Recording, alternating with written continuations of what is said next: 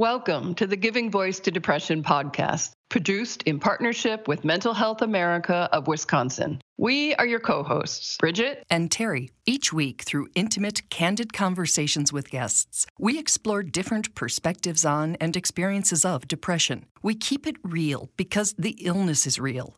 We keep it hopeful because there truly is hope in spite of what depression tells you. We are not experts or therapists. We're sisters and best friends who live with depression and have interviewed hundreds of others who do as well. By sharing stories of lived experiences, we expose depression for the lying bully it is. Hi, Terry. Hello, Bridget. So since September is Suicide Prevention Month, we've been focusing on messages from attempt survivors and others who've been in suicidal crisis. But to be clear, our primary goal with this podcast and social media and community outreach is not to keep people from jumping off bridges, both real and metaphorical, but to stop them from getting to the point of wanting to jump in the first place. Exactly. And one of our favorite quotes to that point is from Desmond Tutu, who said, "There comes a point where we need to stop just pulling people out of the river. We need to go upstream and find out why they're falling in." And we dare to add to that we could all benefit from taking proven protective steps way upstream to keep ourselves and each other from falling in. Mm-hmm. And one of those protections is making a written plan that reminds us what keeps us healthy, what our early warning signs are that things are slipping, the mental health equivalent of noticing the tickle in your throat before it progresses to strep throat, and what we and those who've agreed to support us should do to protect ourselves if and when we reach a crisis state. Today, we're going to start walking step by step through filling out the WRAP, or Wellness Recovery Action Plan, because as two people, Terry and I, who know that we could benefit from having one, but have not taken the time to actually fill one out or even plan it, we want to make it easy and as clear as possible. We want to take away whatever obstacles, mystery, or even excuses there are to making one. So we've linked to a free workbook with this episode and also posted that link on our Giving Voice to Depression Facebook page. Having that up on your screen or even printed out, if possible, could make the process even easier. Our guest today is Katrina Koppel, a certified peer specialist and WRAP facilitator who helps people craft their plans. Quoting from that workbook, WRAP is a framework with which you can develop an effective approach to overcoming distressing symptoms and unhelpful behavior patterns. Originally developed by Mary Ellen Copeland and a group of mental health service users who wanted a tool for their own use, quote, "It can help you get more control over your problems." What I'd like to do is start with why it's a good idea, particularly in, I will say, these times. I think that everybody, whether or not they have a mental health challenge, is currently challenged. Very true. I'm reading something here, the process of recovery, getting well, staying well, and becoming who you want to be. I thought that was such a nice way to put it. One of the things about the WRAP, the Wellness Recovery Action Plan, is that it is a empty framework for an individual to be able to fill out in such a way where it gives you step-by-step instructions, but it does not designate what it is you fill in. So it's completely open to personal choice and those experiences that you know intimately more than anybody else. So you can be able to tailor the plan to exactly what it is you feel you need moving forward in your wellness. WRAP actually gives you the ability to plan ahead and not overwhelm yourself. It gives you the ability to go, okay, my daily plan of keeping myself safe, I can keep very distinct and easy. If I have triggers, then here's how I'm going to assess those and react to them. And so it gives you the opportunity to break down kind of the changes that we're going through right now and be able to handle them one step at a time. The word recovery is in the acronym, and you've used the word recovery. You don't have to be recovering from a mental health issue. I mean, we're all recovering from something. We can agree? Yes, that's very, very true. Recovery is one of those words that is normally associated with mental health or substance use struggles, but it's not inclusive of that. One of my RAP plans, because I have 3 personally, and for me, one of the recovery plans that I have was when I started experiencing fibromyalgia issues. And it gave me an opportunity to say, here are the things that I'm experiencing. Here are some of the results of those symptoms. How do I learn to take care of myself so I can be functional, go back to work, enjoy life? So it doesn't include just mental health or substance use struggles. It can be utilized in many different areas. Obviously, in the context of depression awareness and suicide prevention, the crisis plan portion of the RAP plan is critical. But what we love about it is its focus on self-awareness and self-care way before things get out of control.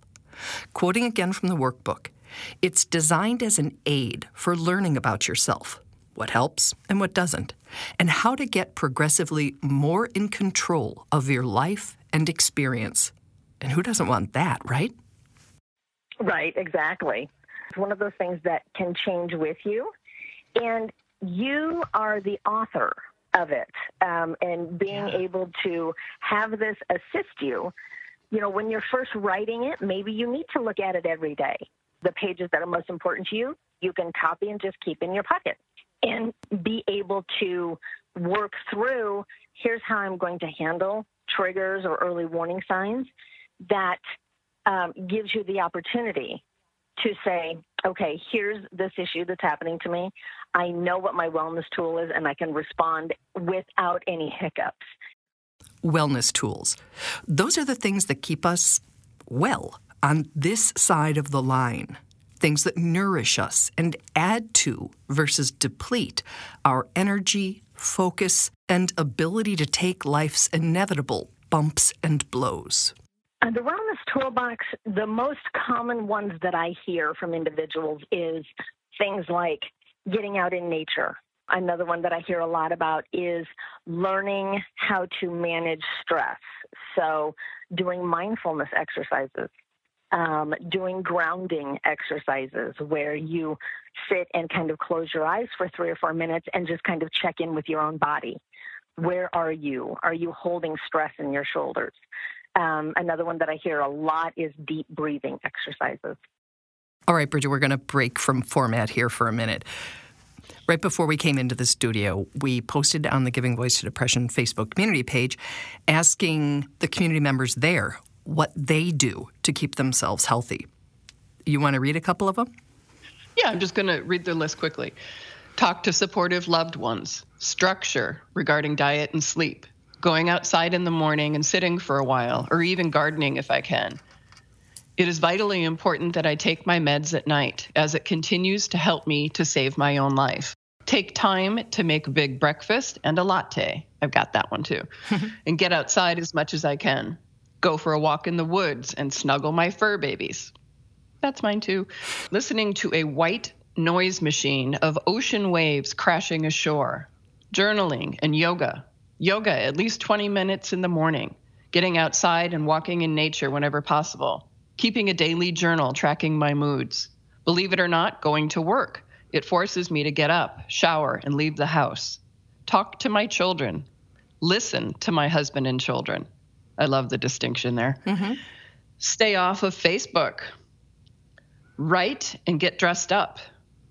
Make myself take a shower, and if I'm struggling with thoughts and voices, I use DBT, dialectical behavioral therapy. Especially if I want to self-harm, I talk to my son who lives in heaven.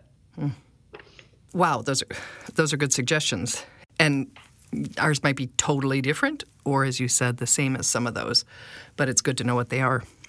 So this is the section of the plan which made us want to do this episode today. It goes back to that Desmond Tutu quote about keeping people from falling in the water in the first place. And all of those suggestions from the Facebook page are those kind of things. Especially with our routines being so thrown off during the pandemic, it can be hard to remember what works and easy to let them slide. And whether it's writing them on a slip of paper, my bathroom mirror, or a whiteboard, I acknowledge that I'm at the point where I need to physically see a daily reminder to do them, since they give me a fighting chance. And this week you learned, Terry, that not only can you use the whiteboard, but you could even write those things on a Post-it and rearrange them in order as their priorities changed. Got that suggestion from my therapist. When you're able to write it down, number one, it's easy to refer back to. Some individuals, what they will do is they will take this one section and they'll copy it and put it on their refrigerator. That way it's easily accessible. They don't have to try to dig through a binder to find it. Mm-hmm. And it's a gentle reminder that when we aren't feeling well, when we may be having symptoms, sometimes we don't know what to do. And just being able to look through the wellness toolbox and just pick one. There's no pressure to do all of them. It's just finding one that's going to work for you and say, okay, I'm going to go out and I'm going to take care of my flowers for 10 or 15 minutes to help me move past some of these issues that I'm having right now. Or I'm going to go for a 5-minute walk. Different things like that. Most of your wellness toolbox should be filled with things that are inexpensive, easily ready, things that you can do at just about any time. The Wellness Toolbox section of the WRAP Plan workbook also has an area for listing the things that bring a sense of meaning or significance to our lives and remind us of our values. What a great thing to remind yourself of. Yeah, one of the things that they talk about the most is hope. What does that mean for you? Each one of us designates what that emotion is and what kind of gives us hope, whether it's looking at dogs play or being with our grandchildren or knowing that tomorrow things may be better. So being able to write down what those inspirational things are for you, that way you can hold them in the forefront of why you're even doing this in the first place. The next section of the WRAP Plan is setting up a daily maintenance plan. It begins with reminding ourselves of our baseline, what we're like when we're well. Bridget, are you willing to name 3 words that you would use to describe yourself when you are yourself when you're well? Resourceful. I think I'm really good at connecting ideas and people and things. Mm-hmm. Loving. And I don't know what the word is for like the opposite of procrastinator, but I'm very good about just getting things done and not putting them on a list and waiting. You absolutely are. And do those go away when you're depressed or off for some other reason? Maybe the loving one. Oh, jeez. I'll remember that. And what are yours, Terry? I would say creative. I would say humorous when I'm feeling okay. For sure. And I would say also resourceful, like you. Maybe that's a family trait. Mm-hmm. Mm-hmm. And loving always. Thank you. And I like the idea of writing this, not typing it, because in my own hand I can read, when I'm well, I'm actually pretty blank. So just tell me about the value of having that written and what kinds of things you see people write there. From the WRAP workshops that I have done, sometimes individuals will say, I never even thought about that. What am I like when I'm well? Being able to remind yourself, have you had a day where you were well? And how did you feel? How did you act? And being able to say, yes, those are a part of me. And I have them in here, even like you said, on those days where I'm just not feeling it. It's just not there for me. And having that reminder that, yes, I have this inside of me and I can get back to it. Yes. And the value of that is individuals now have a hope that if I've experienced it before, I can experience it again. Right. It may be inaccessible at a given time, but it's not gone. You're still who you are. Yes, exactly. Oh, I think that would really help to be reminded. When you talk to someone who has lost their sense of self, it would be a bit of a roadmap to help them find it again. Yes, and it's, being able to assist somebody in understanding, if you have had a successful day, if you've had a successful moment, then you have the opportunity to have that again. It is still a part of you. You may not be living it or feeling it at this moment, but it does not mean, like you said, that it's gone. Point B of the daily maintenance plan is a list of things you need to do for yourself every day to keep yourself feeling as well as possible. The 2 major things about the daily maintenance plan is, number 1, keeping it easy. It has to be a plan that you can actually obtain. I had a lady who was in my RAP workshop who got very gung-ho and very excited, and she put like 43 different things down, all of them good things to accomplish. But on the days where she was struggling, she opened up that page and looked at it, and it completely buried her. So one of the things that we make sure we tell individuals is, number one, keep it simple and keep it doable. So for me, an example is I get up and I brush my teeth and I brush my hair. And sometimes that's where it needs to be. Other times it's, okay, I need to make sure I check my emails and I need to make sure I eat a healthy meal. So the preface of the daily maintenance plan is to give yourself an opportunity to say, here are the things I know help me feel good. First thing in the morning, it's going to set up my day.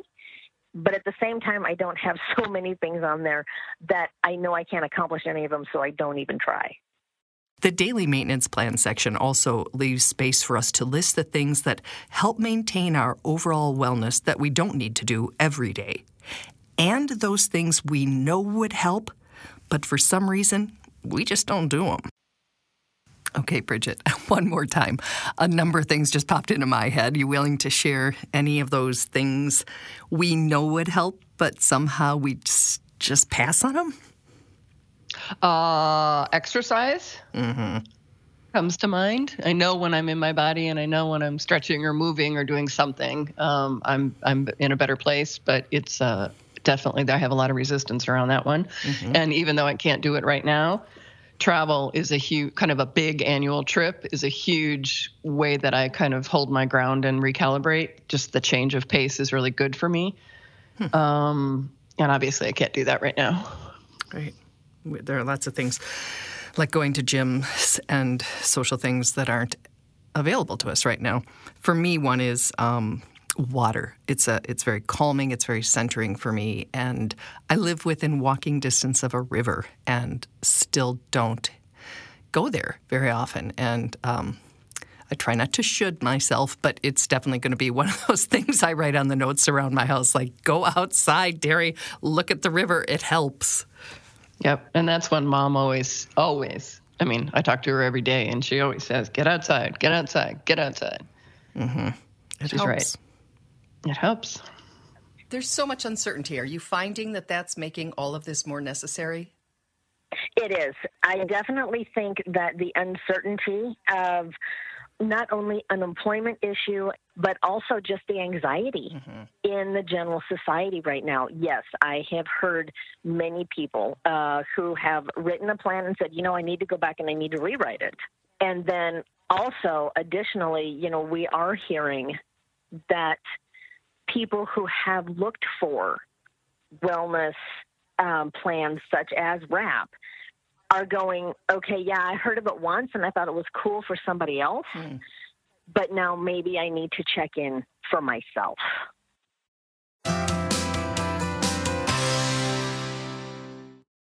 I got to do it. I got to do it too. I hate that I haven't done it.